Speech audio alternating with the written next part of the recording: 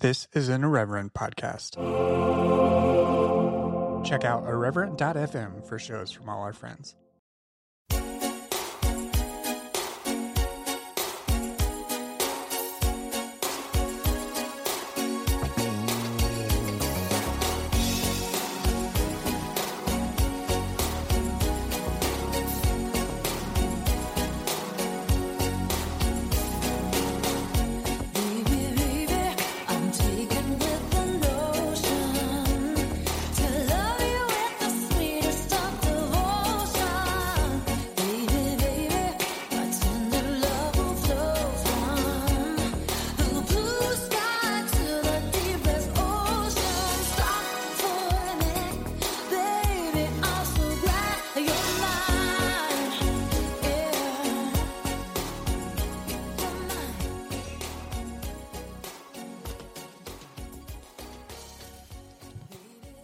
Hello and welcome to Exvangelical. I'm your host, Blake Chastain.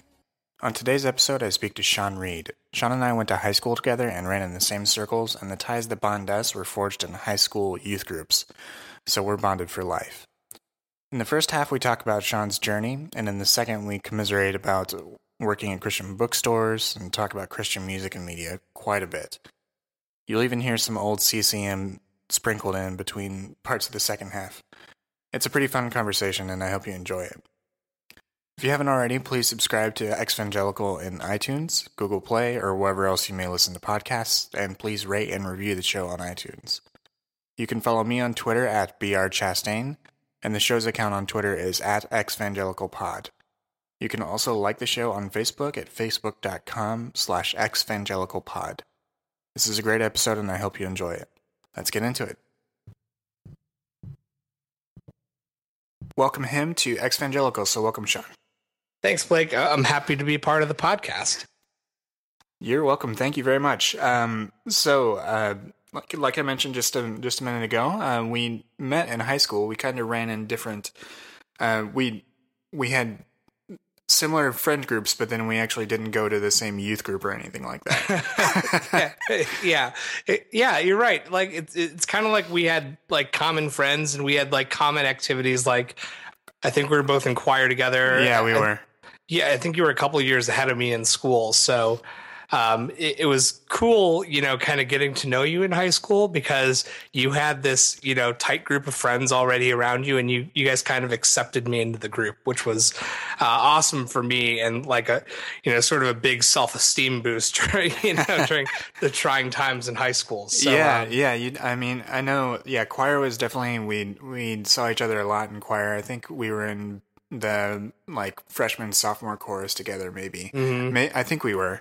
That it was like my sophomore year, I think your freshman year, and then that whole choral department ran into each other all the time. So so at school we were, even though we didn't have similar classes most of the time, we saw each other a lot through the choral classes. And then you had a good friend, Rob, that we were both friends with, and I think from time to time you would come to our youth group, right?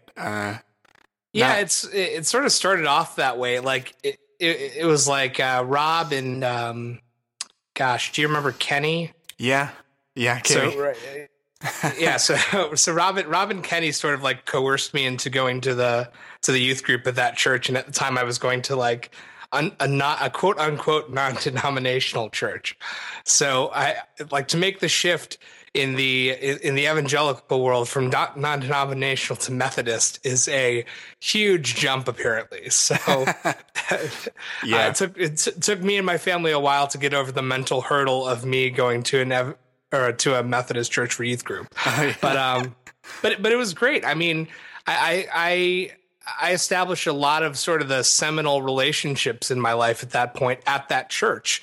Guys like you and Rob, the youth pastor Ben, people who I still am in contact with on a semi-regular basis, even at this point in my life. So it was definitely a good experience overall, I think, especially socially. But and getting back to sort of maybe what we're going to talk about more at length in this podcast, I think there's maybe and I don't want to give away too much, but maybe there's a little bit of a darker side to evangelicalism, a seedy underbelly, if you will. Yeah, I think that's a common undercurrent to a lot of stories that come up when you talk about these things. Sure. But let's backtrack a little bit. What about before high school? I didn't know you then. Did you had you always lived in the Chicago suburbs? Did you grow up there, or did you grow up somewhere else before moving? I mean, it's our town was could be very transient, especially at that time. Yeah, so I grew up primarily in Yorkville, Illinois, which is just west of where we grew up in Naperville, until fourth grade or fifth grade or something like that. And then we moved out to Naperville, so like half an hour west of where we lived previously. And we moved there ostensibly because of the schools, which I will say this: Naperville, Illinois has some great schools. So if you're listening to this and looking for a great place to raise your kids, I recommend Naperville. But so yeah, we moved out there when I was in like fourth or fifth grade, and I went all the way really through college out in Naperville, all of high school. And then I moved down to Carbondale for a couple of years for my first 2 years of school, decided SIU and aviation weren't, well, I guess let me take a step back. Maybe I should explain my background a little bit. Sure. So after high school, after graduating, I went down to Southern Illinois University. I did a couple of years as an aviation management major, which was part flying and part business. And after a couple of years, I sort of had a coming to Jesus moment, no pun intended, I guess, with my flight instructor, who was sort of my mentor at the time. And, this was 2005 or so. So this is basically on the heels of 9/11, when all of the airlines were merging and contracting. And we had a long discussion, and basically the crux of it was, if I can't get a job in this industry, how are you going to get a job? So hat in hand, I sort of came back home to Naperville and wasn't really sure what to do. And I was getting close to the end of summer, and my mom basically told me, if you don't find another school to get into, I'm not going to pay for it anymore. So I got into a little liberal arts school in Naperville, and I studied marketing and religious studies while I was there, and graduated, like almost 10 years ago. We're getting old, man. Yes, we absolutely are. I don't need any more reminders of that. Tell me about it. I'm getting gray hairs, Blake. It's not good.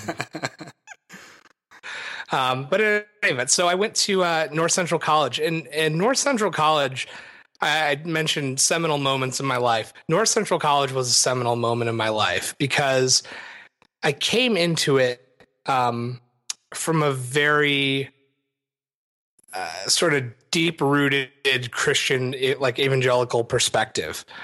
To give you an idea of my religious background, really, up until we moved to Naperville, our family wasn't what you would call religious. You would probably call us Creasters. We went to church on Christmas and Easter.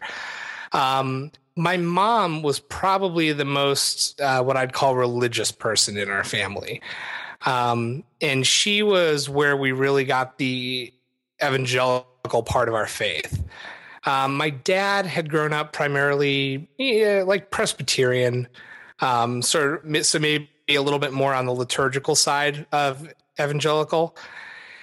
My mom definitely was a lot more on the conservative side, I guess, or maybe the more liberal side, depending on how you look at it. I guess to put it on a scale, if I'm putting it on a scale from Unitarians to Catholics, my dad was closer to the Catholic end of the spectrum, and my mom was a little bit closer maybe to the Unitarian side of the spectrum. Okay. if that's a scale that makes sense even. So really until we moved to Naperville, so fourth or fifth grade, didn't have too much exposure to it. I mean, we had been raised learning all the Old Testament stories, the creation story, Joshua and the Battle of Jericho, David and Goliath, all of those Old Testament stories. things. We'd been raised to know that Jesus was the Savior, but we didn't really know too much about that. At that point in my life, we'd never really had the discussion about a relationship with Christ or being saved or any of the terminology that's kind of thrown around in the evangelical faith. So at that point in my life, I wouldn't say anybody was really a serious Christian, as we would have called it at that point. But then we moved to Naperville and we started going to a church called Book Road Baptist Church. And it was convenient because they held their church services at an elementary school about a quarter mile from our house. And how we came to join the church was they basically showed up at our front door and proselytized us. So that probably took us at least about a year before we started actually going to the church. And I remember sort of a state of confusion a little bit. I felt like the family dynamic was a little bit in flux. And I remember my dad really wrestling with the idea of salvation and with the idea of faith. And I think, and I mean, I don't know this for sure, obviously. Like, my dad has history that he tells me in history that he probably doesn't tell me. So I don't know everything about, how he grew up, and I don't claim to, but I feel like he grew up sort of the same way that I initially grew up. And that was go to church on Christmas and Easter and, pray before Thanksgiving. And, you're pretty much good for the year in God's eyes. So, So like he never really took it that seriously. And then we started sort of going to this church on and off. And he started getting in these deep theological conversations with the pastor. I remember one night the pastor was there until like 1 a.m. and they were just having a sort of a deep discussion around the dinner table. And that culminated with my dad accepting Christ as his savior. And that really changed the family dynamic. I remember from that point on is when we really started getting involved in the church. He would get up and help lead worship. I would have to get up and help lead worship. I started taking piano lessons from the pastor's wife. And before you knew it, I was playing all of the classics like As the Deer and gosh, I can't even think of all the other bad like 80s or 70s even Christian music. Worship music. A lot of Rich Mullins, a lot of Amy Grant, and who is the other? What was that big band? Chris Tomlin. Yeah, yeah, exactly. So, like, I remember having to get up and play piano for the church and stuff during offering. And this was a little church. I mean, this was 30 people. Our family easily made up. We had a 5-person family. We easily made up a fifth or a sixth of the church's population. So small population. And that church was also one of the first churches that I really sort of saw the political aspects of Christianity and religion and politics within the church. It was also really one of the first times that that I'd seen so much strife in a church that it literally fractured the organization. There's just there's so many different people pulling in so many different directions. They couldn't agree on what they thought God's path for them was, and it really just split the church. Everybody went in different directions. The pastor and his wife left. They built a church on Book Road, but from what I understand, the congregation is still very small and not very successful in terms of, or at least in relation to the other churches around them in the area. But so that was, and it was sort of at that point. So that was maybe 8th grade. So this is, 5 years into that church, or excuse me, 3 years into that church or so. So in 8th grade, I had a neighbor who lived across the street from me. You might actually remember him. And you can bleep his last name if you want, but Steve Hall. Yeah. Good friends with John. Yeah. Sorry, I don't mean to name drop. Like, No, I hope these people are comfortable with me name dropping. But it's fine. I can edit out things. It's fine. but in any event, so plus that's a really common sounding name. yeah, true. So Steve anyway invited me to go to his church, which was more on the north side of Naperville, and so that was a solid 20-minute drive. 25-minute drive there and back, and my mom never wanted to do it, so I started driving with him every Thursday night or whatever. And that's really when I started getting involved in like Christian culture and like pop Christian culture and worship and leading worship and really everything that goes along with that. Service trips. I mean, I'm running out of things to list, but you get the idea. Yeah, you probably did some car washes. Yeah, plenty of those. You have to raise money for a mission trip with a sexy Christian car wash. That's right. That's the only way to do it. You know what? There were always plenty of cars. That's right. Which is a little unnerving thinking back. Especially when it's the pastor and he just keeps driving his car through and yeah. So that was my first, kind of experience with that. And it was at a point in my life where, and I mean, everybody goes through this, right? It's just like the socially awkward point in your life during high school where you don't really know what it takes to fit in. And so you're trying to fit in really with whoever accepts you. And like, the nice thing about Christians is that to certain people, they're very accepting. And I, fortunately, or maybe unfortunately for me, this church was super accepting. I mean, I came in, I didn't really know anybody. Steve was a couple years older than me, so he went into like the high school youth group or something like that. And I think I was still in the middle school youth group. So not really knowing anybody, I went in and, kind of sat through the first youth group meeting, and it was kind of fun. We played, games or something during the middle of it and sang songs, and everybody was really nice and it was great. So I kept going back. And the more I went back, the more I developed these, sort of relationships with everybody. And the more confident I felt and the more comfortable I felt in that environment. And that's sort of when I really started to drink the Kool-Aid. And I don't necessarily mean that in a bad way, because I think there's a lot of positive aspects to Christianity and to evangelicalism.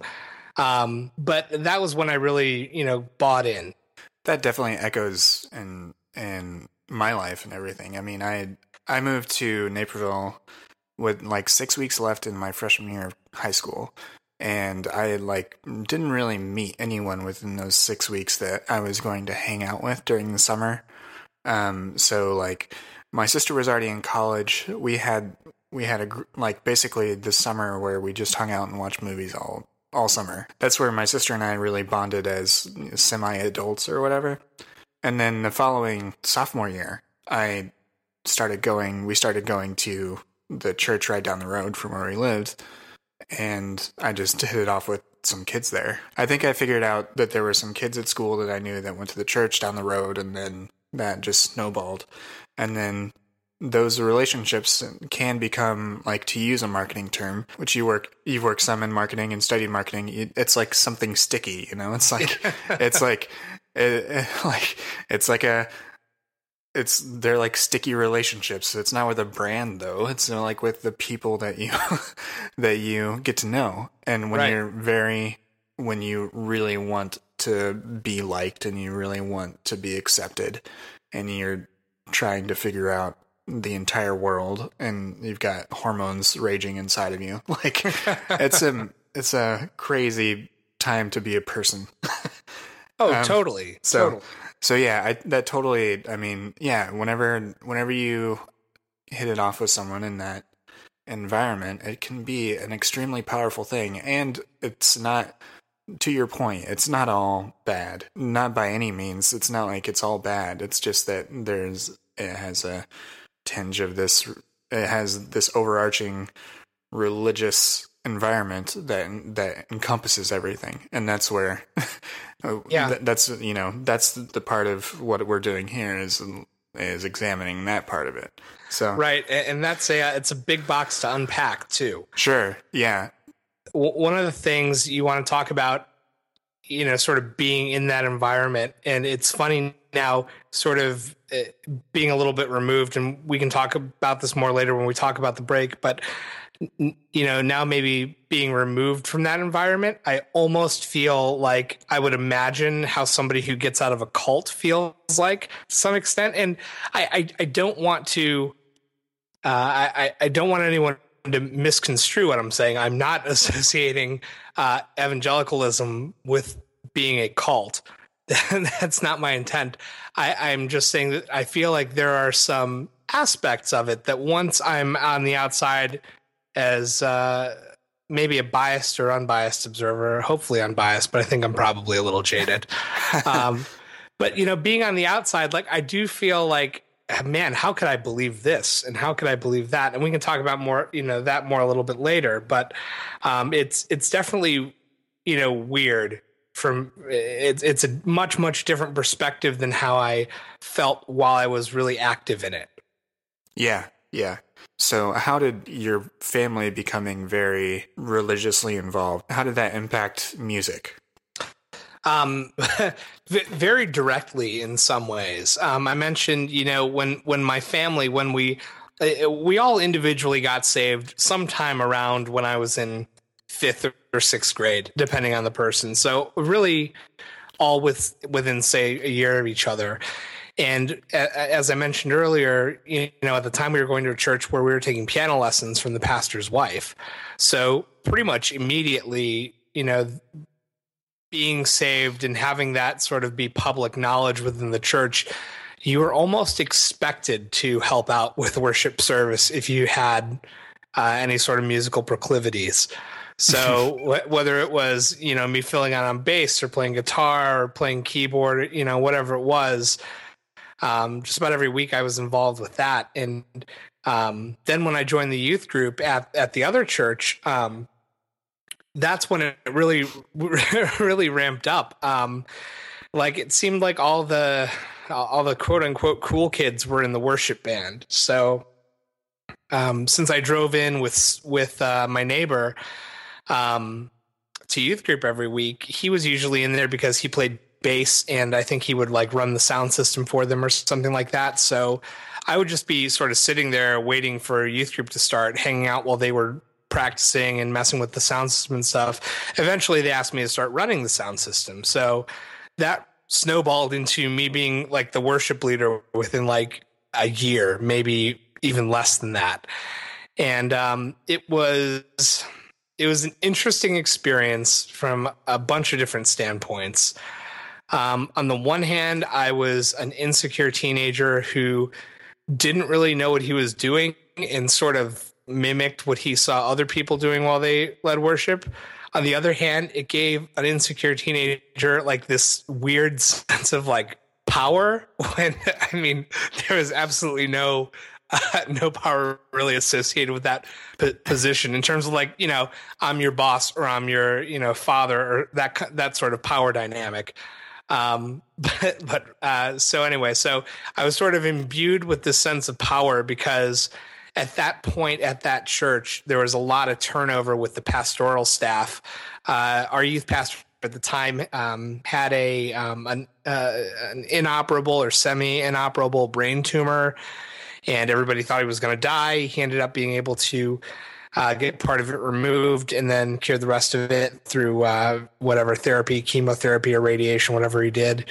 But then after, sort of that life-threatening cathartic experience, he decided he wanted to become a teacher and not a pastor. So he went into teaching middle school or something like that. And we had the junior high pastor step up into the high school youth pastor's role, which was a huge shift in dynamics for the youth group, who had really sort of a deep attachment to the previous youth pastor. so that really kind of spiraled out of control pretty quickly, and that guy ended up getting fired. He was replaced by another guy who was also very shortly fired. And so in the midst of all of that, and I mean, these guys were fired because, and I'm not going to mention any names because I don't want to disparage anybody directly, but these guys were fired for stupid things like swearing at the kids or something like that. Like I think one of the guys like sort of playfully but kind of aggressively like shoved one of the students and called him an asshole or something like that. And then like that got around. So, and to be fair, the kid was an asshole. So it's not like it was undeserved, but in any event, so they kind of, you're probably pretty well versed with the politics of the evangelical church. So he was ousted pretty quick. The other guy shortly after them. And sort of during that period, I was like the constant to a degree because I was the only person available who could lead worship. So I kind of got stuck doing that. And I say stuck, I mean, it opened me up to a lot of different Christian experiences. I think when you're in a worship service, it's very manipulative to a degree.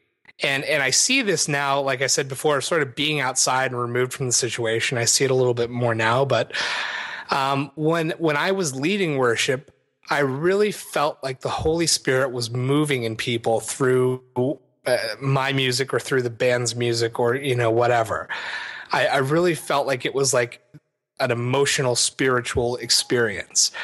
And sort of being removed from it now, I feel like it was a lot more really emotional manipulation. It's like you can do so many different things with music, and music is such an emotional thing anyway, right? Like you're watching Remember the Titans or Friday Night Lights, and right as the person's about to make the catch that's going to win the championship game, there's really this uplifting string music that just really brings you to tears as that football player makes the catch or whatever, or the guy hits the home run or whatever the case may be. And I think to a degree that's how worship music works.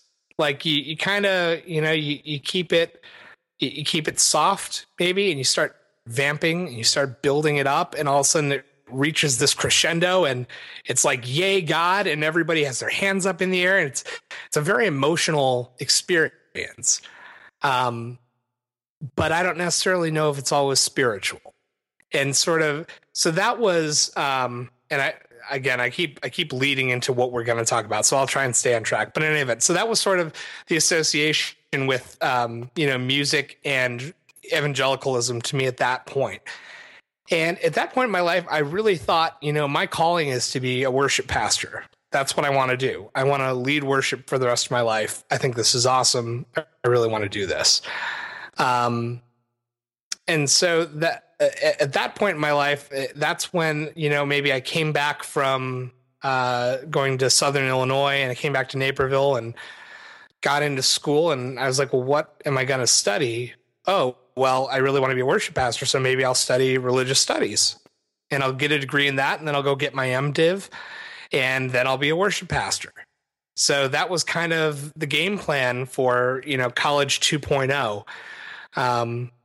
And that's kind of what I started with there. And then, and I know you wanted to kind of get into this, but college was and I know college was a big experience for you. College was a big experience for me in terms of my relationship with God and my relationship with Christianity. So can you talk about that a little bit? Unpack that a little bit. So let's start with your 2 years down south and at Southern Illinois. Yeah. So at Southern Illinois, that was like my moment of freedom. I was, 5.5 or 6 hours away from Chicago. So my parents couldn't come down and check on me. I could do whatever I want. It was my first taste of adulthood, first taste of no constraints. And so I did what any good college kid would do. I partied. I drank a lot. I smoked weed here and there. I had a good time, whatever.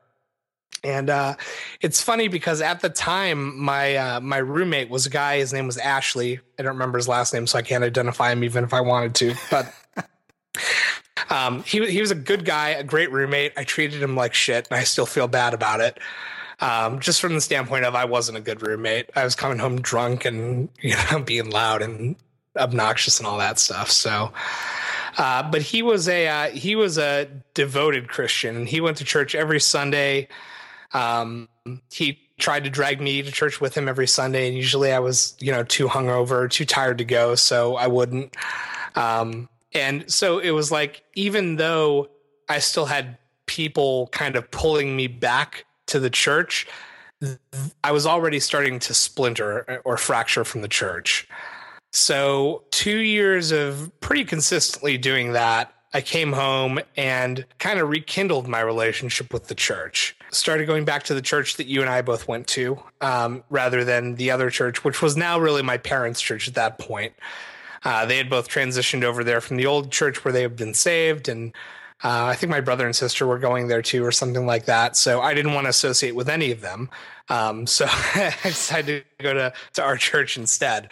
And at that point, I came back, and I feel like there is like a little bit of a void on the worship team at that church. Like by that point, people who were our age were not at that church anymore. They were in college or they had jobs or something, and they weren't going to that church anymore. So you didn't always have people to play guitar, bass, or whatever, fill in where needed. So I started filling in. And again, when you fill in a worship team, things spiral and snowball. And before I knew it, I was leading worship like every Sunday, me and Ben, who and I won't drop last names again. But That's fine. So I did that for probably about a year and a half or so. And then, so this is where earlier I mentioned, the evangelical church can be very political. And it was no more evident to me that when I started dating a girl who went to the church. She was like 2 years younger than me. So I think she was a senior in high school when I was a sophomore in college. She and I dated for like, I don't know, 6 months, 8 months or something like that.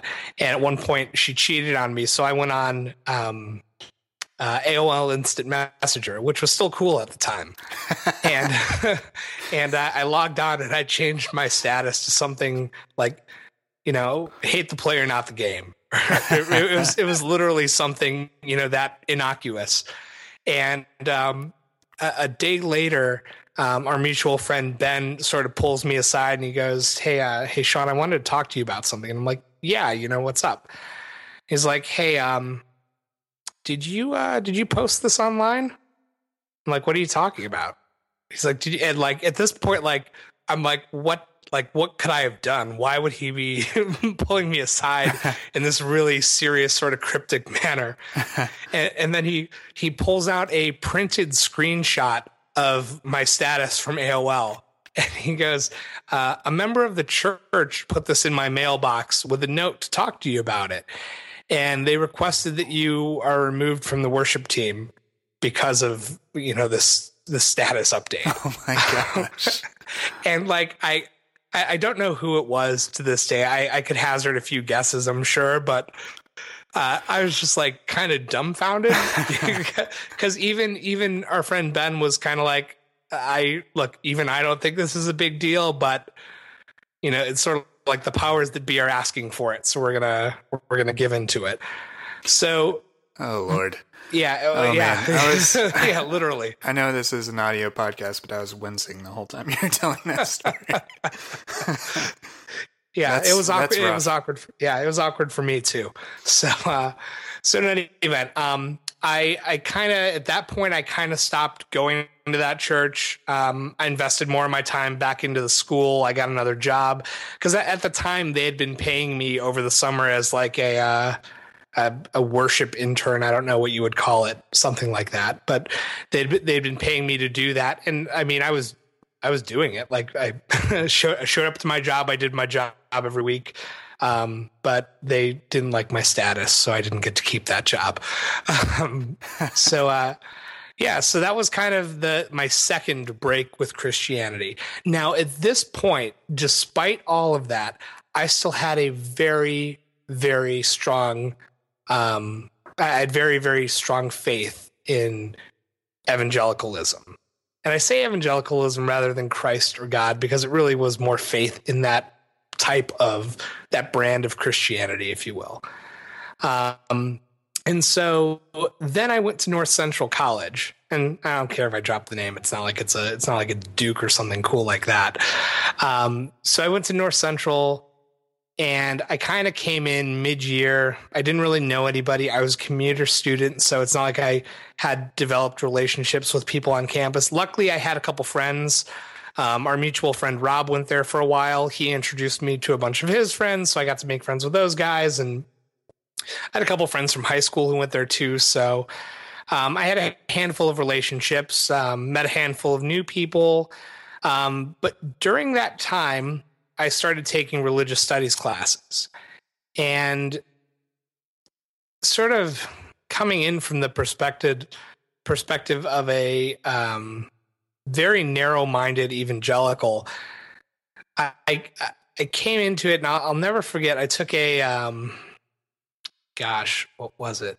It was some world religions class where we talked about like various American religions, like Native American religions, and there were a handful of others, and I don't remember them at this point. But I remember at one point we were reading this story in one of the books we had about a Native American who went on a vision quest, and the vision quest sort of started with him doing a sweat lodge. If you're familiar with that, if you're not familiar with that, that's where you go into sort of this clay hut, sort of a teepee type of situation, but with clay walls. And they have a fire going in the middle, similar to a sauna. And you sit in there for hours, days, sometimes over a week on end, with really no food and not too much water, just enough water to kind of keep you alive. And then you smoke peyote. So you're already in sort of this altered state just from the condition your body's in, and then you add hallucinogenics to it. So you're in a very altered state of mind. You're having these hallucinations, and that religion interprets that as a spiritual experience. And then so some people then take the next step, and they smoke some more peyote, and they go on a vision quest, which is essentially a long walk in the wilderness, and you hallucinate all through that walk, and hopefully you don't like step on a rattlesnake and get bit and die. So I remember sitting in class and hearing that story, and it was sort of a seminar class. So everybody's, standing up and expressing their opinions on the subject matter and talking about, why the people who are in this religion could believe that. And I sort of stood up and go, this is absurd. How could they believe this is a religious experience? This is obviously a drug-induced hallucination. Like, let's be real with ourselves. This isn't a religion. Christianity is the only religion. So something narrow-minded and very similar to that is what I said. And I look back on that. I probably think about that situation once a month and just go, oh man, what was I thinking? I was just, I was so ignorant. And so that was really my first experience where I realized that there's not just one point of view. There's multiple points of views. And even if you don't agree with the other points of views, you kind of have to put yourself in whoever's shoes, right? To get a good idea and a good understanding of why they believe what they believe. Yeah, absolutely. Yeah. So that was really the first point in my life where I started to think, well, maybe Christianity doesn't have all the answers, and maybe evangelicalism isn't like the one true Christianity. And that was really sort of the start of my kind of, I hesitate to call it a breakup, but a little bit of a breakup with evangelicalism. So you took that seminar class. Did you take other classes that kind of push similar buttons for you, where you were kind of forced to come to terms with your own perception of things? Oh yeah, absolutely. I mean, I'm trying to think back on all the classes I've taken, and the ones that stood out to me, I took a modern Christian thought class that, we read like Schleiermacher and Bonhoeffer and I can't even remember all the other theologians that we had to read, but people who I had never heard of before, philosophers and theologians I'd never heard of or considered before. And I had no idea what their teachings were until I started to see some patterns. And then I was like, wait a second, this thing about this relationship with Christ, that was, and I don't remember now, Bonhoeffer's teaching. Like, this was not like something that Billy Graham came up with. This is something that came, was developed 200 years before he lived. So like that was sort of an interesting experience for me. I took Historical Jesus, which was I guess I'll describe the class like this. If you wanted to take a class that would really test your faith and test your belief in whether or not Jesus actually existed, Historical Jesus would have been a class that would do that. It sort of, despite calling itself Historical Jesus, it sort of set out to prove that Jesus was a mere man, and a lot of these things that are written about him are just stories. Mm-hmm. So that was a very sort of trying class for me. I mean, even taking Old Testament and New Testament classes, just, general classes about sort of the historicity of the books of the Bible and things like that. Yeah, that's what really did it in for me in college, and really shook up my understanding of my own faith. Was actually mostly my Greek classes. I was a Biblit major when I came into college. I ended up graduating with it as a minor instead of a major, but I still took 2 straight years of Greek, and I mean, it's only collegiate level. It's not like graduate level. It's not doctoral level, but it was enough exposure to understanding the textual history of the Bible. And then it really begins to really attack the teaching of inerrancy, which, like, if that's something that's like a pillar of your faith, that there's this thing that is 2,000 years and is absolutely perfect. And that's just the New Testament. You go back, depending on your interpretation of the facts, 5,000 years, like the story of Job is the oldest story. And I mean, it's all just like, once you begin to learn those things, you have to reckon with them. Right. And whether you either reject the facts that you learn that have been verified through considerable scholarly work, or you reject the thing you were taught before, and that's not, neither of them is easy, because you either have to open up your mind or you have to close it off. And like there becomes a decision point, this sort of, and it can arise in a number of different ways. For you, it was that seminar, where I don't know, the way you tell that story and the way you tell that story 10 years removed, or however many years now, there you crossed some sort of threshold where you had like a understanding of your own beliefs in that moment, or shortly after that moment. Like, you say the words and then you hear yourself say the words. It's like, wait, do I feel that way? Can that be right? And so yeah, I mean, for me, it was Greek classes for sure. Yeah. Well, and I wasn't I wasn't as much of a glutton for punishment as you were. Obviously, I didn't take any of the languages of the Bible through which you can interpret it.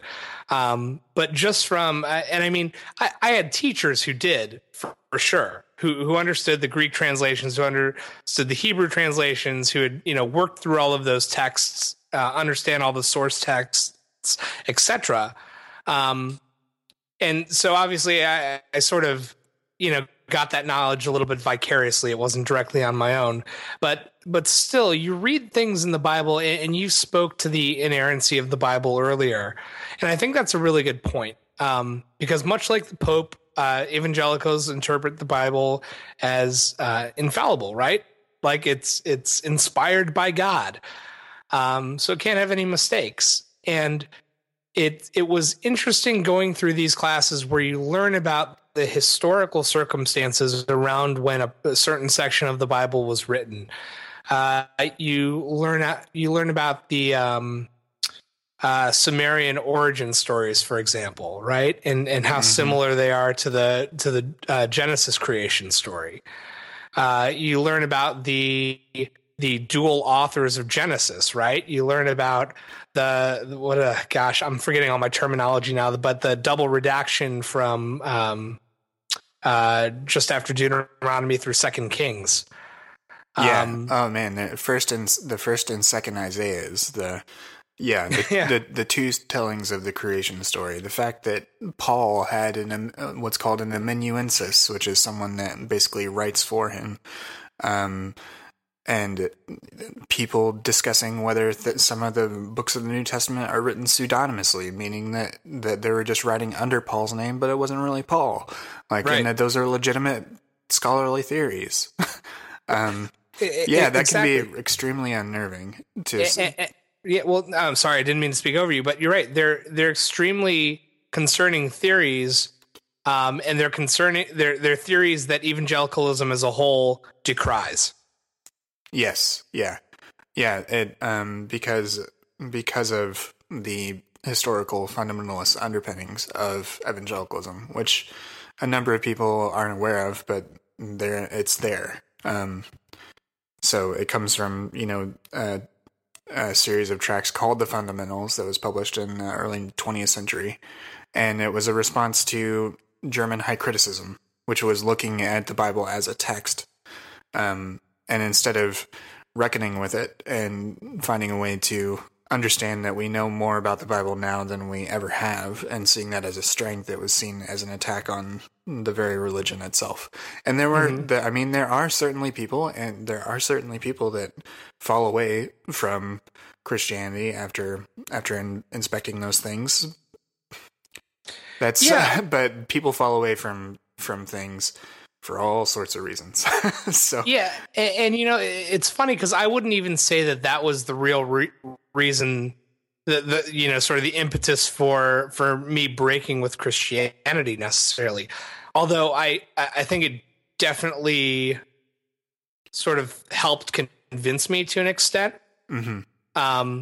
Because I had sort of been breaking away, for a couple of years at that point, just like slowly, step by step. And, the different political machinations in the church and the combination of that and sort of these, what do I want to call them? Plot holes in the Bible, Joshua fit the Battle of Jericho and the walls came tumbling down. Well, turns out maybe there weren't walls around Jericho ever. So how could they have come tumbling down? Well, maybe that story has been embellished a little bit.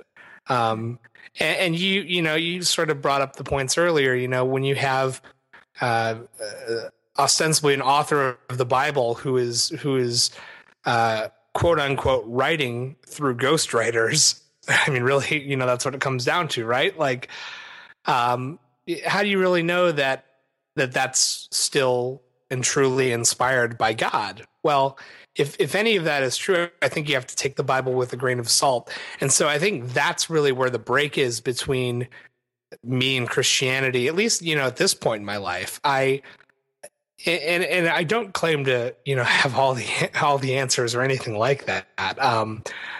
But I see these facts, these sort of immutable facts, like a carbon dating record that says that this rock is 3 million years old. But then you have the evangelical church saying that, well, it's really only 5,000 years old. You're like, well, you're basing that off of a book. I'm basing this off of science. So there are certain things that I look at Christianity and I say, look, I understand that you have a belief that, in this set of facts, or quote unquote facts as they may see them. But we have all of this evidence that suggests otherwise, and all of these facts and figures that suggest otherwise. Isn't it possible? And I think a good example of this, and, some people maybe term this a God of the gaps, sort of philosophy, but one of the bigger arguments in Christianity is is evolution, right, versus creationism. And in my mind, I say, okay, well, look, I can rationalize evolutionism from a Christian perspective very easily.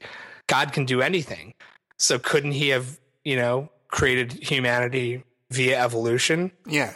Yep. Or couldn't the universe have started with the Big Bang? Couldn't it have been God saying bang, and and then all of a sudden the universe starts? Like, just because it doesn't say that in the Bible, but it, how do you explain if you're Adam and Eve? Let's suppose that Adam and Eve are the first people, right? And you're God, and you're trying to tell who was it ostensibly wrote the first 5 books of the Bible? Moses? Or yes. Noah? Moses. Okay. Yeah. I always forget if it's Moses or Noah. I always forget. But so if you're God and you're telling Moses, okay, here's how I created the world, how do you explain thermodynamics to somebody of Moses's qualifications? Even though he may have been one of the smartest people of his time, I seriously doubt he could grasp molecules. or Yeah. I mean, that's like definitely if you choose to take every word literally, then that becomes, it becomes extremely problematic. Exactly. Absolutely. That's definitely biblical literalism is, you have to explain a lot. Right. And usually the explanations are fairly weak. But if you are able to say we accept this as symbolic language, and that six days could mean 6 billion years, right. Then things become more understandable and more compatible with our natural understanding of nature and physics and everything else, and completely acceptable within Orthodox Christianity. But within evangelicalism, that's just not seen as an option for many people. Right. And that does them a disservice. So that's what you go to college for, is to learn. And so you learned a lot of this stuff about different religions, about your own religion. Is that what kind of led? So this kind of became a somewhat gradual. You said it took, you were kind of stepping away over a couple of years. Did you have any point where it was just kind of like, I don't see the world this way at all anymore? Or was it just kind of bit by bit? How did that part of your story go? Well, so it's interesting that you bring that up. It was sort of bit by bit. I mean, really, it was kind of chunk by chunk. And it's funny because, this ties in so inextricably with the Republican Party right now. And I'm not super political, but like I look at some of the things that Republicans purportedly believe, and I say, well, geez, how can you say that this person, because of whatever makes them different, means they don't deserve X, Y, or Z?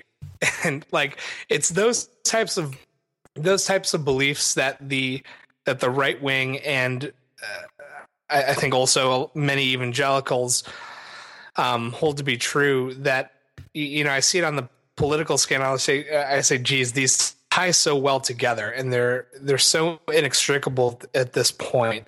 But that's a lot of the reason that I've sort of distanced myself from Christianity over the years, is because you see some of the bigoted, hateful things that occur that come from the church or come from people who claim to represent the church, and you go, man, how can I associate myself with these people?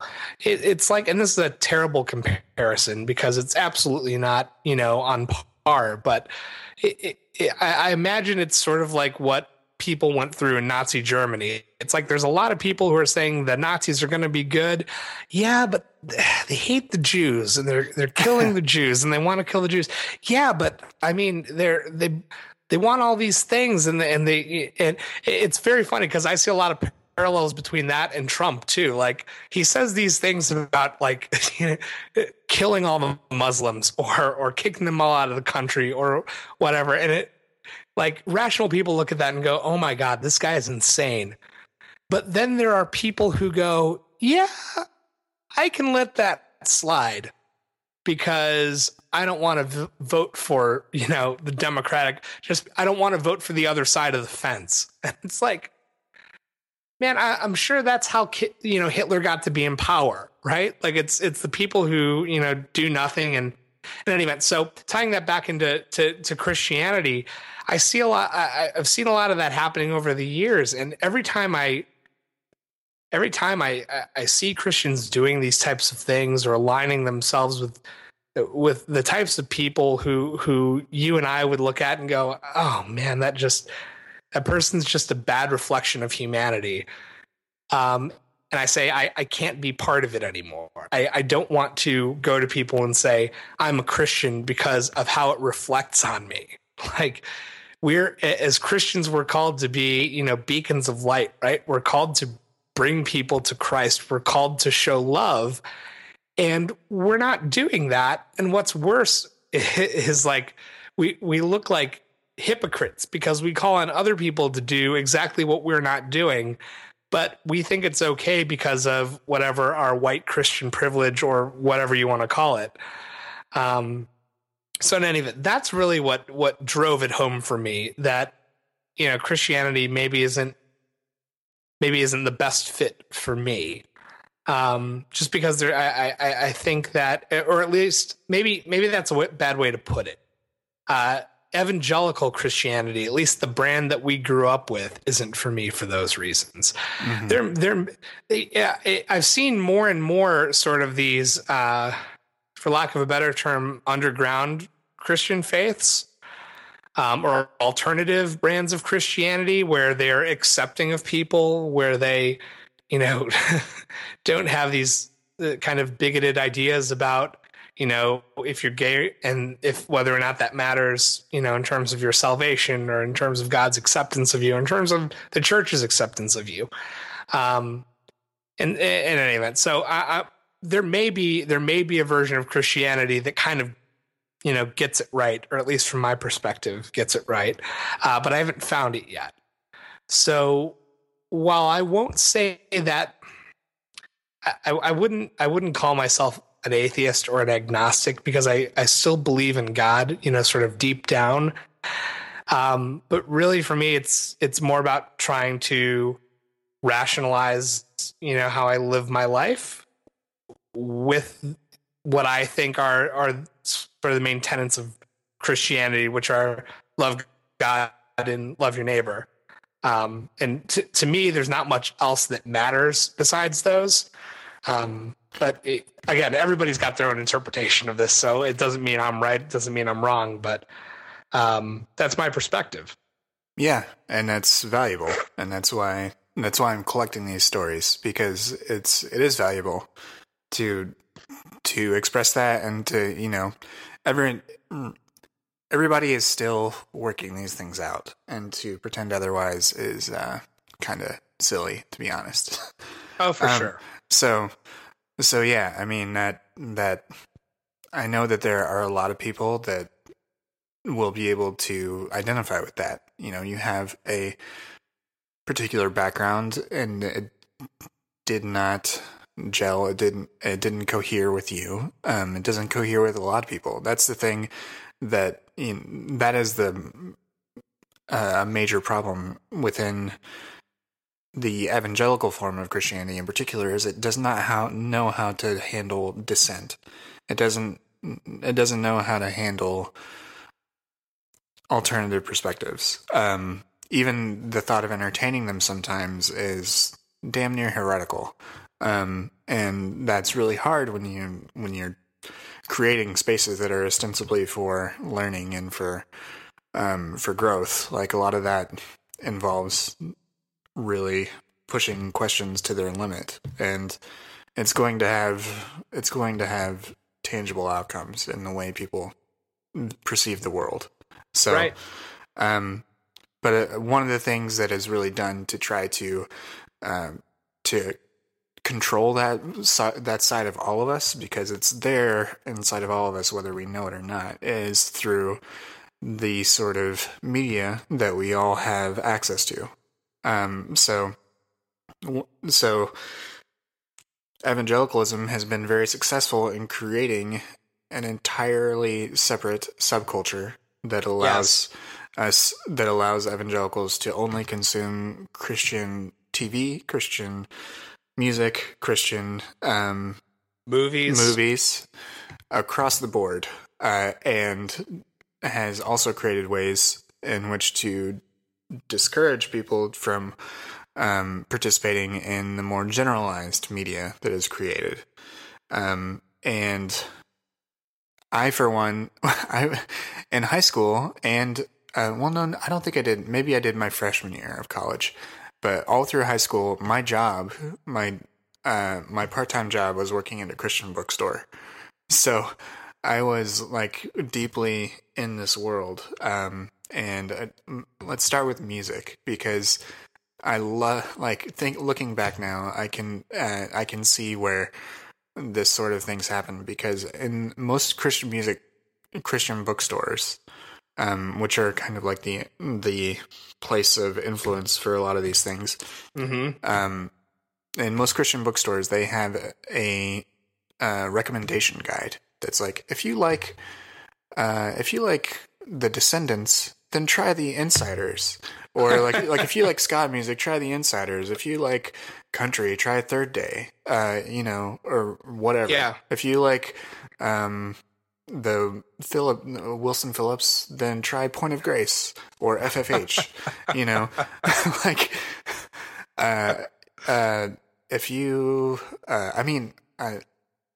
this is like for a deep cut. My first concert ever. This is embarrassing to put on the public record. My first concert ever was a Carmen concert. Oh God. So yeah, that happened, and that's part of my history, people. I will. I'll do you the favor of saying that we should probably bleep that, so people don't have to. So I have. It's funny that you share that story, because I actually worked at a Christian bookstore too during high school. Yes, bros. Yeah, so I worked at what was it? Family Christian store? Yeah, I worked at Limestone in the mall. Oh, our arch nemesis. Yes. Wait, what was Limestone, like the more Catholic one, or was that? No, it was the one that Cokesbury or something like that. No, Cokesbury is owned by the United Methodist Church. Okay, and it's basically a church supply store. Yeah, literally, like it. I mean, it's where they go, where like the clergy go and buy like communion wafers and like their raiments and everything. But Limestone, ours at least, was like 25% of the store was Thomas Kincaid prints, like marked up like 200%. And they call themselves Christians. It was, I mean, it was bad. It was, and it was bad because it was pricey inventory, and it would only move when they docked it like 35, 45, 50%. So they were always, and they always ended up selling it at a loss and buying it. It was bad. But anyways. Yeah. So we definitely had the Thomas Kincaid section too. Yeah. And then we had a whole, and there was like a section that was devoted to whatever the Christian fad was. So at one point it was Prayer of Jabez. There was a whole Prayer of Jabez section. Yeah. And it was like those stupid little square books and like, coins with the Prayer of Jabez on it, and whatever else, any other sort of tchotchke you could put the Prayer of Jabez on. They put it on and put it in this whole big section right by the cash register. Did you guys have Did you guys have Testaments? Yes, those are delicious. Yeah. I used to steal Testaments from the Christian bookstore. They kept my breath. They kept my breath fresh through the power of Christ. But yes. Yeah, it was very interesting to me working at the Family Christian Bookstore, especially during the interview process. And like I don't want to get anybody sued, but like they definitely asked me about my religion, but like in a very sort of backhanded way. It's like, we can't officially ask you if you're saved, wink wink, but you are saved, right? Like, that type of a thing. To work there, which still is interesting to me, now knowing what I know about hiring law and stuff like that. Yeah. But in any event, that was another, sort of big experience, because I started working there really because I really loved DC Talk. And I hate to admit that. That's all right. Oh, man. Okay. Yeah, for sure. But so like that, and I mean, you sort of mentioned there's that suggestion guide. Like if you like DC Talk, you might also like.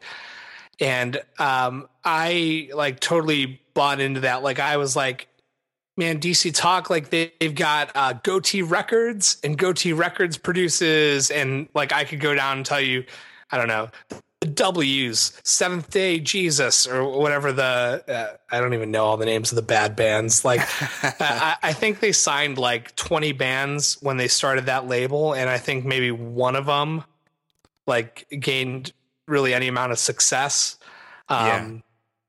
But like there's so much bad Christian music. And then what's worse, I think both for the church and for music, is that you would at some point, it was like mainstream bands realized that if they said they were a Christian band, they would get signed by a label immediately and they could start making music. And all they had to do is say God and Jesus a couple times. and the Christians would, buy it because we're stupid. And it's funny because like I remember seeing that happen. And then a couple years later, South Park did an episode about that, where they made fun of how a mainstream artist, who I think Cartman starts a band where he's like, it's like a Satan metal band or something like that, and then he turns it into a Christian band because he realizes he can make it big faster. Yeah. Then, oh man, I think my favorite part of that episode is when Cartman they're doing the album cover, and he has them all face different directions. And just stare off. And just stare off. He's like, no, you turn around. Just turn around. like it was spot on. Yeah. I mean, I can still name off like the bands that I would still like consider good.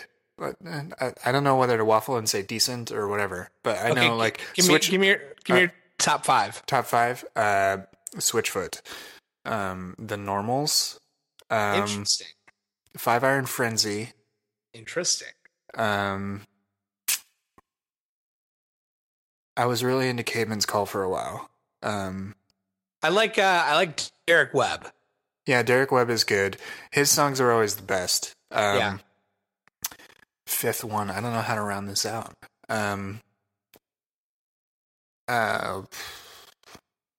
Shoot, man. So I mean, if I have to add a worship album, it'd be like I could add Jars of Clay, but I wasn't even huge into them, so I'll add a worship album in and say it was whichever one, Call to Worship, the first one with God of Wonders on it, that had the Third Day Guy and a couple of Caveman's Call people on it. Yep. Yeah, that was a pretty solid worship album. And actually, that was when everyone realized they would make a shitload of money by selling worship albums, like just truckloads of money. Third Day just became a worship band after that album, I'm pretty sure. That and their album Offerings. Like that was a great album too. It was a great album, yeah. So yeah, that's probably my top five. Was Offerings the one that had the live version of Consuming Fire on it? I think so. It's either that one or Offerings 2. Okay. But Offering, the first one was definitely the better one. Yeah. I think that was the one that was on though. I saw so many concerts. I saw a Skillet concert. Skillet was great when they first came out. I really liked Skillet's first couple albums. They're one of the most commercially successful bands right now. Really? Yeah, like touring wise, like they make bank. Yeah, it's crazy. I had no idea they were still around. Yeah, they're still around. They're kicking in their 40s or whatever. And it's because, weirdly enough, Christian metal is like one of the strongholds of the metal genre. So like all these metalheads like kind of tolerate the fact that there's all these Christian bands doing it because there's just not that many metal bands in general. Because it's just like a genre that doesn't really resonate with a lot of people anymore. Because there's no beat that drops or whatever, like in Skrillex. I don't know. I'm not a youth anymore. I don't know things. Yeah, I don't even know what a Skrillex is. Did you ever go to Agape or any of those Christian music festivals when you were growing up? No, I never did Agape and I never did Cornerstone. I wanted to do both of them at one point or another, but I actually never did. I've never really done music festivals in general, so that just might be a thing with me. Did you go to any? Yeah, so Rob, our mutual friend, and I went to Cornerstone together one year because the girl that I had a crush on went there.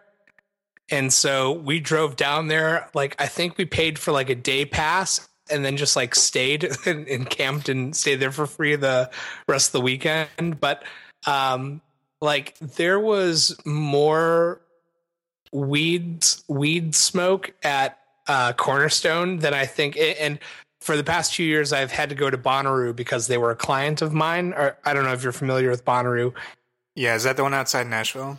Yeah. So for our listeners, if you don't know, it's a huge hippie music festival just outside of Nashville.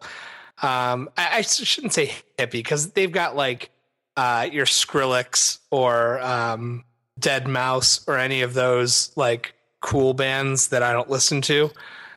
They've got those guys there too. Like this year they had Tame Impala, they had Pearl Jam. Dead and Company was the headliner. But anyway, so there's a ton of weed smoked and drugs consumed at this festival. And I swear I've never smelled more weed smoke than when I was at Cornerstone. Just like... gotta cut loose somewhere, I guess. Yeah, no, like a Christian music festival. That's the place to do it. That's your spot. Yeah. So the highlight from that trip was one night at like 3 a.m. The girl I had a crush on and I were hanging out, and she knew like one of the heads of security somehow or something like that. So we got to go backstage and watch POD. Yes, POD. Yeah, so that's not only one of the lowlights of that trip, that was one of the lowlights of my life. Oh my God. They had that cool music video in the bus, though. Yeah, that's true. They did. I can't think of their crossover single. Oh man. Yeah, I can't think of it. It'll come to me. Yeah. Oh my gosh. Can't think of it. Oh well. I'll think of it. Don't worry as we're going. But yeah. Gosh, yeah, I forgot about that band. Was it Youth of the Nation or Alive? Alive. Yes, Alive. That's it. My God, that band is like just a straight knockoff of Creed, and neither of those bands are very good. That song was popular right around the same time as Evanescence, and I think they were another like crossover band or whatever. Which we can talk about crossovers in general. But that, have you seen that their big song, the "Wake Me Up Inside" song, is like it's an internet meme now. Is it really? Yeah, like "Wake Me Up Inside, Can't Wake Up" is because those lyrics don't make any sense whatsoever.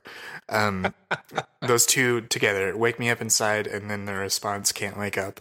Yeah, like just put that into Imgur or something, or Reddit or Google Images or whatever. You'll get some funny results.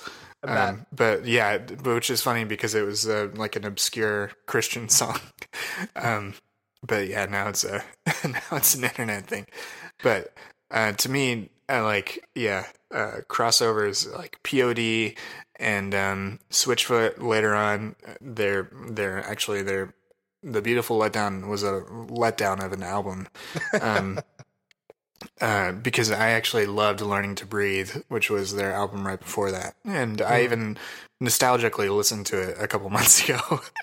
But yeah, crossovers were weird because you could, you like felt this weird sort of like cultural pride that like, oh, yeah, like one of us made it big time.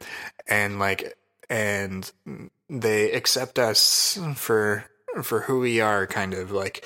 But at the same time, you're like, oh man, I hope they don't succumb to the success and become not like us. It was always kind of like a weird thing. Like Jars of Clay did it, and Switchfoot did it, and Sixpence None the Richer. DC Talk, and Striper, and yeah, like all these bands. The guy behind Dashboard Confessional, you know, they all started out as good Christian folk, and hopefully they don't become. You know, just a bad person. I don't know.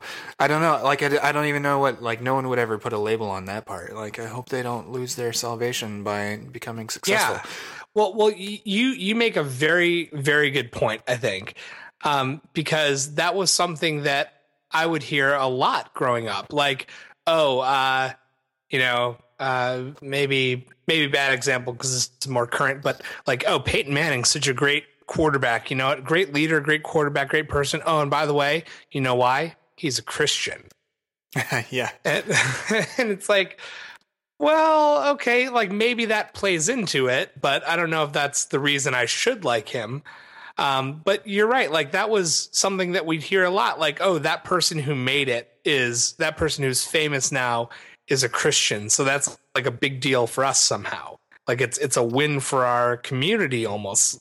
It's a very, very strange phenomenon because I think the other place that you see that phenomenon is culturally, right? Like bad example, but like maybe I grew up in Aurora rather than Naperville, not to besmirch Aurora, but maybe I grew up in the bad part of Aurora, but I make it out. I go to Harvard, I get, you know, a bunch of degrees, and then I go on and become a successful CEO. Like the people in my neighborhood might be like, yeah, wow, you know, Sean made it. Like he's one of us and he's, you know, rich and famous now or whatever. Like that's the only other place I can think that, you know, that type of a dynamic exists. Yeah, where you just attach a cultural pride to something that might not. Yeah, it doesn't necessarily compute. Yeah, like, you're right. Just because you're one thing doesn't mean you're the other.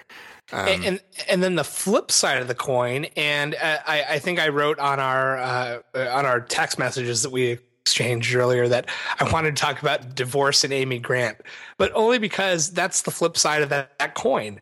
It was like when Amy Grant became famous and everybody knew her stuff, all of the Christians were like, that Amy Grant, she is just wonderful. Mm-hmm. My wife is named after Amy Grant.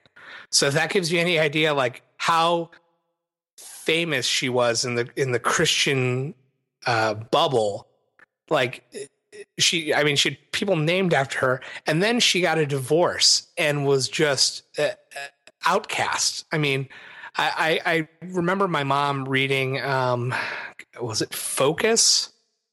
Didn't James Dobson have a magazine called Focus on the Family or something like that? Yeah, that's his organization.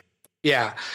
So I remember she was reading an article about that and she was just distraught. How terrible. How could she do this? If she's a Christian, how dare she get a divorce? You know, this is not what a Christian does. This is not a good representation of our faith, blah, blah, blah.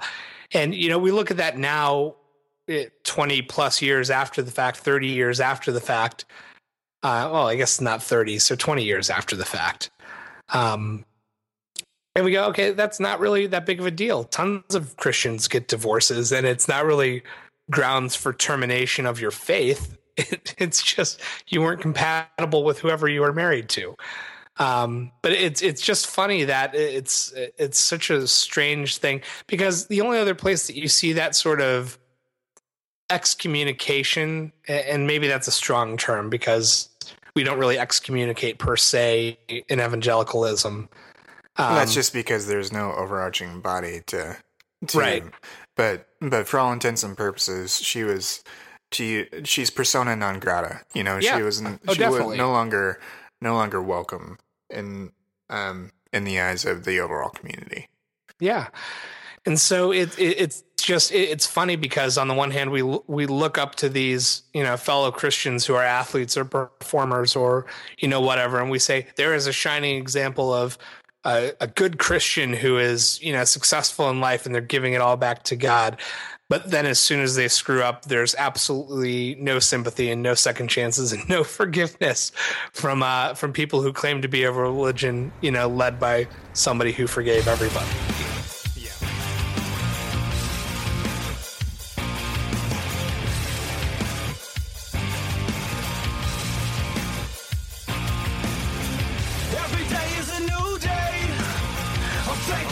Every breath I take, I won't take it for granted. So I learn from my mistakes.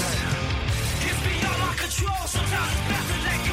Whatever happens in its lifetime. So I trust in love. You have given me peace of mind. I feel so alive for the very first time. I can't deny you. I feel so alive for the very first time, and I think I can fly. Sunshine upon my face, a new song for me to sing. So Exactly. So one other thing I wanted to talk about, if it's okay with you, is really both of our experiences. Obviously, like we have a lot in common from like the Christian music perspective and like what we kind of had to listen to. And I don't know how it was for you, but for me, it was like I could only listen to Christian music because my mom, being a good Christian, didn't want me corrupted by the world. And so what that means is what's the turn phrase, in the world but not of it. yeah. So to her, what that meant was I have to shelter the kids from every possible thing that's not biblical or Christian. So that meant like, I don't think I saw a PG-13 movie until I was probably 15. I don't think I saw an R movie until I was at least 16 or 17. And even then it wasn't like my parents would have let me watch that. I probably was like hanging out with like you or somebody else and watching Super Troopers. Like, Yeah. So for me, it wasn't as stringent. That didn't come from my parents. I mean, a lot of my involvement and me getting very involved in youth group, in high school and everything like that. I mean, that was very voluntary. For me, I was just very, very interested. I was a very hyper motivated sort of person in regards to like trying to understand what Christianity was about. And so like wanting to work in a Christian bookstore, all of that sort of stuff, was very self-motivated at the time. But my parents did not, really refuse to let me watch certain things. They didn't want me to watch, like South Park or The Simpsons or whatever. But I mean, I would still sneak around and watch those things. And, my dad's favorite band, is like Three Dog Night. oh, nice. It loves like Crosby, Stills, Nash and Young. Beach Boys was like, was something I would listen to as a kid. I like found, one of my dad's old tapes or whatever and listened to that. But no, not like for me, it wasn't necessarily like I couldn't watch certain things or only listen to Christian music. That was, something I kind of sought out, but I like blended that with the more like secular versus Christian music or movies. And even at the time, like I knew Christian movies in particular were 99% garbage. um, like like production quality. That is very generous. Uh, like production quality, very low. Acting quality, low to middling, and and storylines very bad because they all had to be redemptive and they all had to shoehorn something in. Like, I don't quite understand that because like some very key parts of like classic literature are explicitly Christian, like like Russian novelists. Like read Tolstoy or read Dostoevsky, and you will be floored by the Christianity that's present in those books. Like Crime and Punishment and the Brothers Karamazov are like pinnacles of human civilization and imbued with Christianity all the way throughout, but they're not garbage. But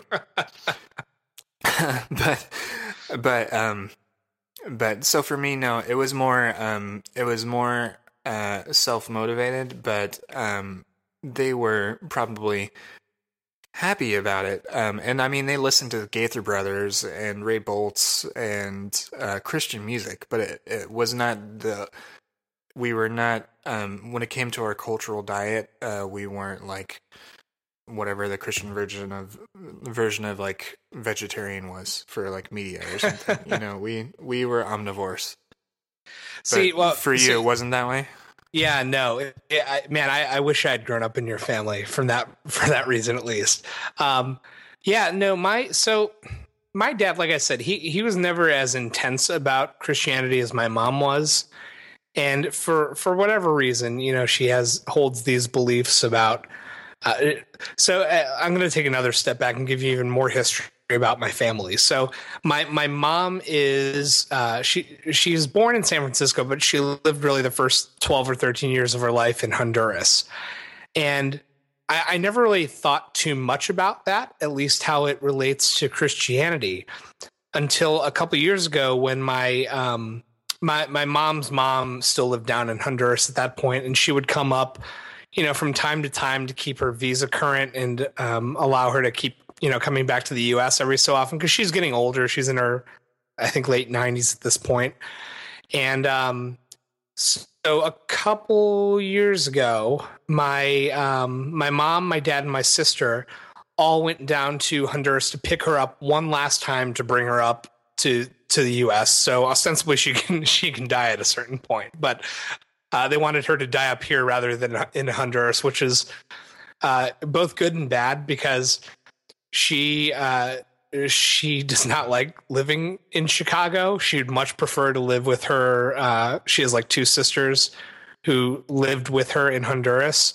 So she would much prefer to live down here, but they brought her up to Chicago. So in any event, so I tell you that because I thought just my mom had weird beliefs about certain things. And I'll give you an example. So alcohol was like a big source of consternation between me and my mom. She has a belief that, and this is almost a verbatim quote, that if you even have a sip of alcohol, your personality totally changes. You turn into another person, and that person is a bad person, and that person is not a Christian person.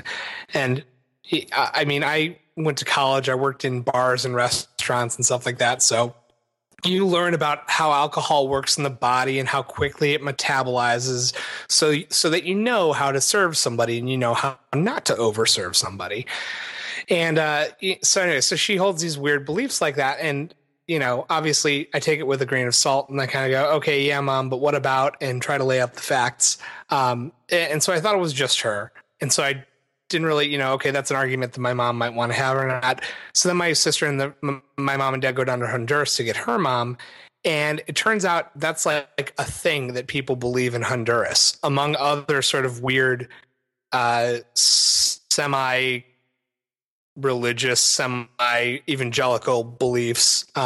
Like they don't like, so the evangelical Christians in Honduras, I guess, don't believe that Catholics are Christians. And they, in fact, they sort of have like an animosity toward Catholics because of it. They kind of turn their noses up a little bit, like, oh, those people, yeah, they say they're Christians, but they're not really Christians, that type of a thing.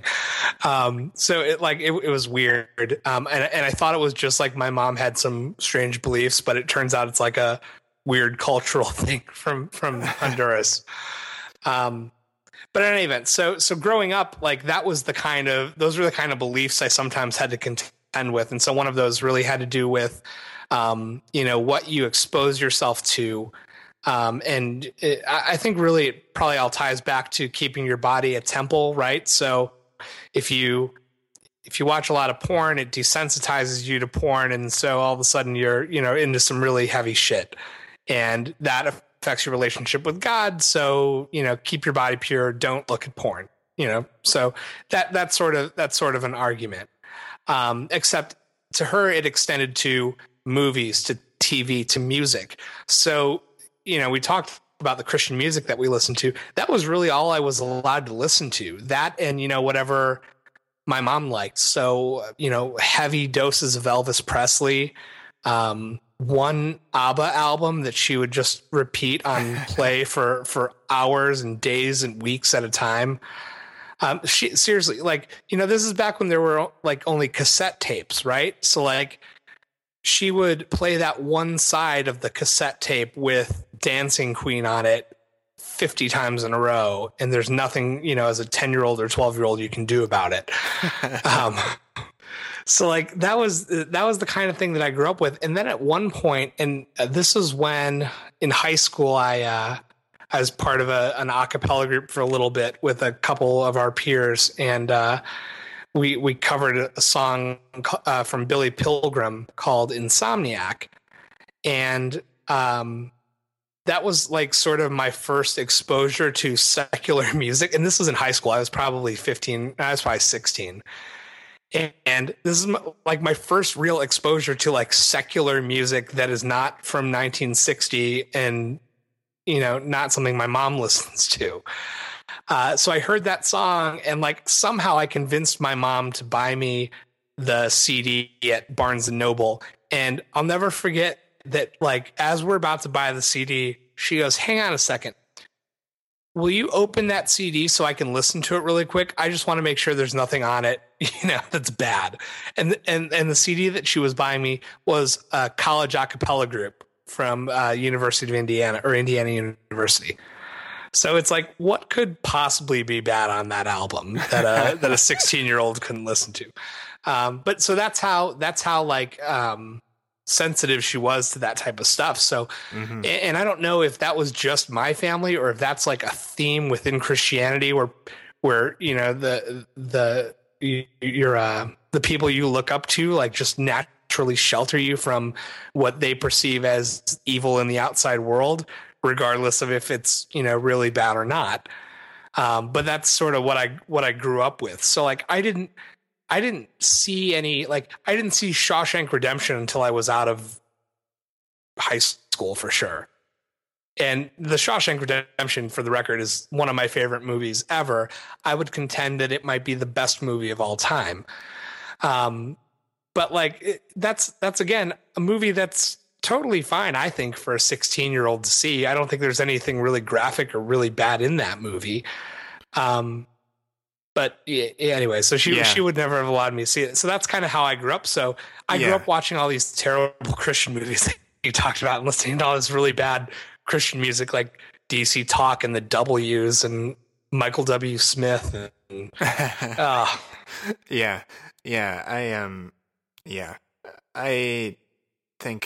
I think with movies in particular, and with music, it's a very weird sort of dance that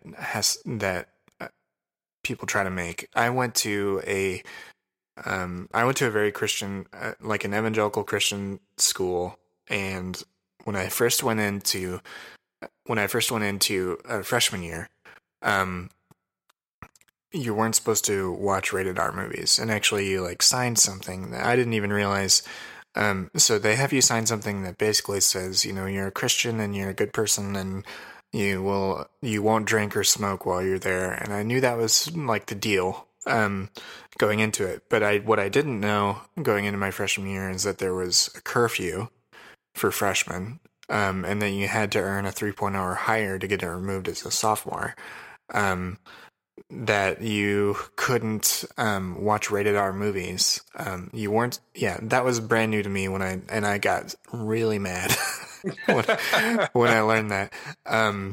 So this was a 4 on the floor kind of a school. Oh, absolutely. And so I mean, when it came to girls in dorm rooms and things, there were all sorts of legalistic loopholes to go through. But the thing that was crazy is that sophomore year, they institute a committee basically to begin to approve certain rated R movies. So Braveheart was approved because you could liken Braveheart's violence to spiritual warfare, which is what? Like, that's an insanely violent movie. There are beheadings. There are multiple amputations by sword. That's a hell of a stretch to justify that. Yeah. So, and most of it had to do with violence. Violence ended up being okay because spiritual warfare. But anything that had even no whiff of sexual content would be removed outright. And I mean, because this is an evangelical thing, there were grades. So A listing was like, you can watch this on your own. B listing was we viewed this as a committee, and you can watch this in the presence of a teacher and have a discussion afterwards. C listing is it failed, and you can't watch this at all. So it was at like The Matrix came out right before that. I think that got approved because of all of its weird spiritualism. And it was just violent. It wasn't sexual. But I think the sequel didn't pass the test because it had a sex scene in it. They showed The Matrix in youth group, I want to say, one time at the church that we both went to. Nice. And that youth group. Yeah. I just remember thinking, why are we watching this? Yeah. But you're right. It does have some spiritual overtones. The ship is called Nebuchadnezzar. Okay. That's in the Bible. And Neo is Jesus. That's right. And pretty explicitly in the final movie. That's right. He's on a cross.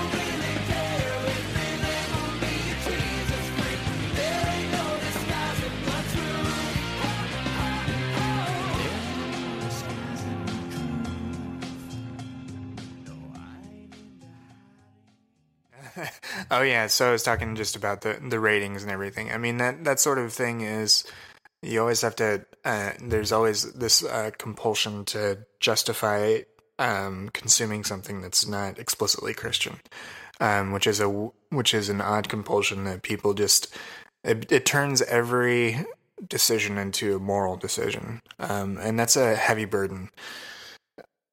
And like to have that on a kid can also be kind of hard. I understand as a parent now,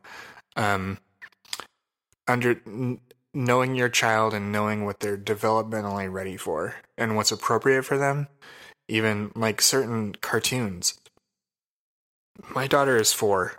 Some 4-year-olds might be able to watch something with some cartoon fisticuffs or like people getting upset, but my daughter's not much. She's very sensitive. She doesn't like conflict right now. She's not ready for that in her entertainment. So now most of her shows are not about conflict; they're about problem solving. Most of the shows like Daniel Tiger, she doesn't watch that one as much. She's aged out of that a little bit, but I mean, it's about like managing your emotions. It's not about. But so I understand that as a parent. but making everything cohesive from a single perspective, and from a single religious perspective is something that I don't see the direct value in that. My parents didn't emulate that. They presented me with Christian things, but they did not remove me from more general things. So for that, I'm thankful. Absolutely. If it's okay with you, I wanted to kind of talk about one more thing, just because it's sort of a weird Christian experience that I have. I don't know if you went through anything like this or if anybody we know did, but it's sort of a funny story. So I wanted to, maybe leave everybody with this before we end the discussion. Sure. Absolutely. Let's go for it. So this is going to take us down a totally different path than what we've been on so far. So everybody take a deep breath and collect yourselves. Okay. So I remember when I was in 6th grade, I was, it must have been like a Friday night or something like that, because I had a guitar lesson in the morning. And my dad comes home from work. And again, I was 12 or 13 or something like that. My dad comes home from work and he goes, my dad's an attorney. And he goes, hey, Sean, one of my clients came by today and he owns this hotel and he's gave me a free night stay in it. So if you want, you can come with, we'll stay at the hotel. We'll, go play in the pool, whatever. And I'm like, maybe I was younger than that. Maybe I was like 10, but I was like, yeah, let's do it. Pool, hotel. That sounds awesome. Like, why are we going to the hotel? Doesn't matter. Okay, let's do it. So we get to the hotel and I'm noticing as we're walking in, my dad has sort of some strange things with him. He's got this boom box, like CD player, little boom box, battery powered type thing. And he's got sort of a book of CDs, almost like books on tape. They used to come in those like plastic, containers. Yeah, that would have squares. Those big squares. Exactly. Yeah. That would have like 3 sleeves of like CDs in there to tell one book. And I was like, okay, well, that's kind of weird, but okay, whatever. We're gonna go have fun at the hotel. So we get up to the hotel room and my dad levels with me. He's like, Sean, the reason I brought you to this hotel room is because it's time for us to have the talk. And like immediately my heart sank. I was just like, oh crap, this is going to be like the most uncomfortable conversation ever. So we commence having the talk and it starts off with him just kind of, probing me like, what do you know about sex? Trying to figure out like, where I am, I guess, sort of on the knowledge scale. And I kind of give him the old, I give him the okay sign, make a circle with my index finger and my thumb. And then I take my index finger from my other hand and I poke it through the circle. I'm like, yeah, it kind of works like that. Right. And he kind of gives me yeah, kind of. And that was the jumping off point for the rest of the night, because from that point on, like I had a very like, and I mean, we got to this hotel at probably 4 or 5 in the afternoon, and I think the pool closed at 11, and right about 11, my dad's like, okay, let's go to the pool. And the pool was closed when we got down there. So it was like, that's always, but so we're going through, I know. So we're going through, we're having this conversation and he's asking me questions and like telling me things. He's like, some women like this and some women like this, some women don't like this. And I'm like, this is way too much information for like a 12-year-old to handle. And, so we get down, it's late at night. I am just like totally burnt out because I mean, this is the equivalent if you've ever sat through like a corporate training and it's just like, 8 hours a day. And like at the end of it, you get back to your hotel and you're like, oh man, forget, like, this is the worst. That's what that night was like. And then at the end of it, he's like, okay, now we're going to listen to some James Dobson Focus on the Family tapes about sex. So then we spent like the next 2 hours listening to like, I think they were cassette tapes. They might've been CDs of James Dobson talking about sex and masturbation and porn, and it was like the worst night of my life. So we get done. We go to bed, like wake up the next morning. He knows he has to get me to my guitar lesson. So he like takes me to my guitar lesson. And it's funny because like that morning I woke up, I felt kind of sick. Like my back, before you get sick, your like back kind of hurts and your muscles ache and stuff like that. And I felt kind of crappy. And like he dropped me off for my guitar lesson, took the guitar lesson, came home, and then proceeded to have like one of the worst like sick weeks of my life. Like I was just like totally dead to the world. And I think it just had to do with like how much that conversation about sex like killed me on the inside. And I don't know if he had a similar conversation with my brother or with my sister, but I intend on not doing it the same way with my son. Let's leave it at that. Oh my gosh, that is next level. I have not heard anything like that before. Yeah, it was, oh my God, it was super, super awkward. I just, like even thinking about it now, and the worst part, like I feel like if I had been raised in a secular family, that conversation would have been a lot easier, because I don't think that it would have been as taboo. Like to have the conversation, actually talk about sex. I feel like that's very taboo in evangelicalism generally. In my family, probably even more so. So like it was, oh my gosh, such an awkward situation. Never want to go through anything like that again. Oh man, that is quite a way to cap the conversation. So. Yeah, no kidding. Wow. But anyway. Well, thanks for having me on, Blake. It's been a real pleasure. I've enjoyed having the conversation with you and going through this discourse. It's been awesome. Yeah, thanks. I really appreciate you sharing and commiserating or the camaraderie of being former Christian bookstore employees and all that fun stuff. It's been a lot of fun. Yeah, Christian bookstore employees for life. That's right. Start a Facebook group. It'll be a private one. I don't want that public record. Yeah, that's right. That's right.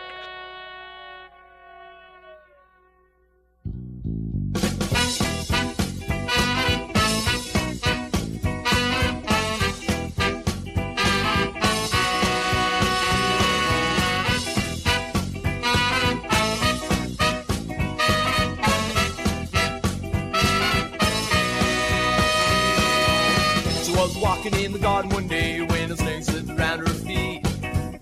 Follow me right over to this tree and I'll give you something good to eat. Why no? Are you sure? I don't think it is right.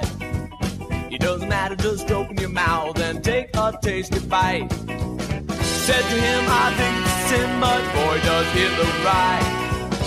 Said to her, just take my word and I promise that she's the lie. Why don't you get it in? I don't want to see your face around here no more. Why don't you skiddly-doo? Cause this is now and that will be more. Cause you all the devil and the devil is bad. Hey! You all the devil and the devil is bad. Hey! You all the devil and the devil is bad. Hey! You all the devil and you are bad.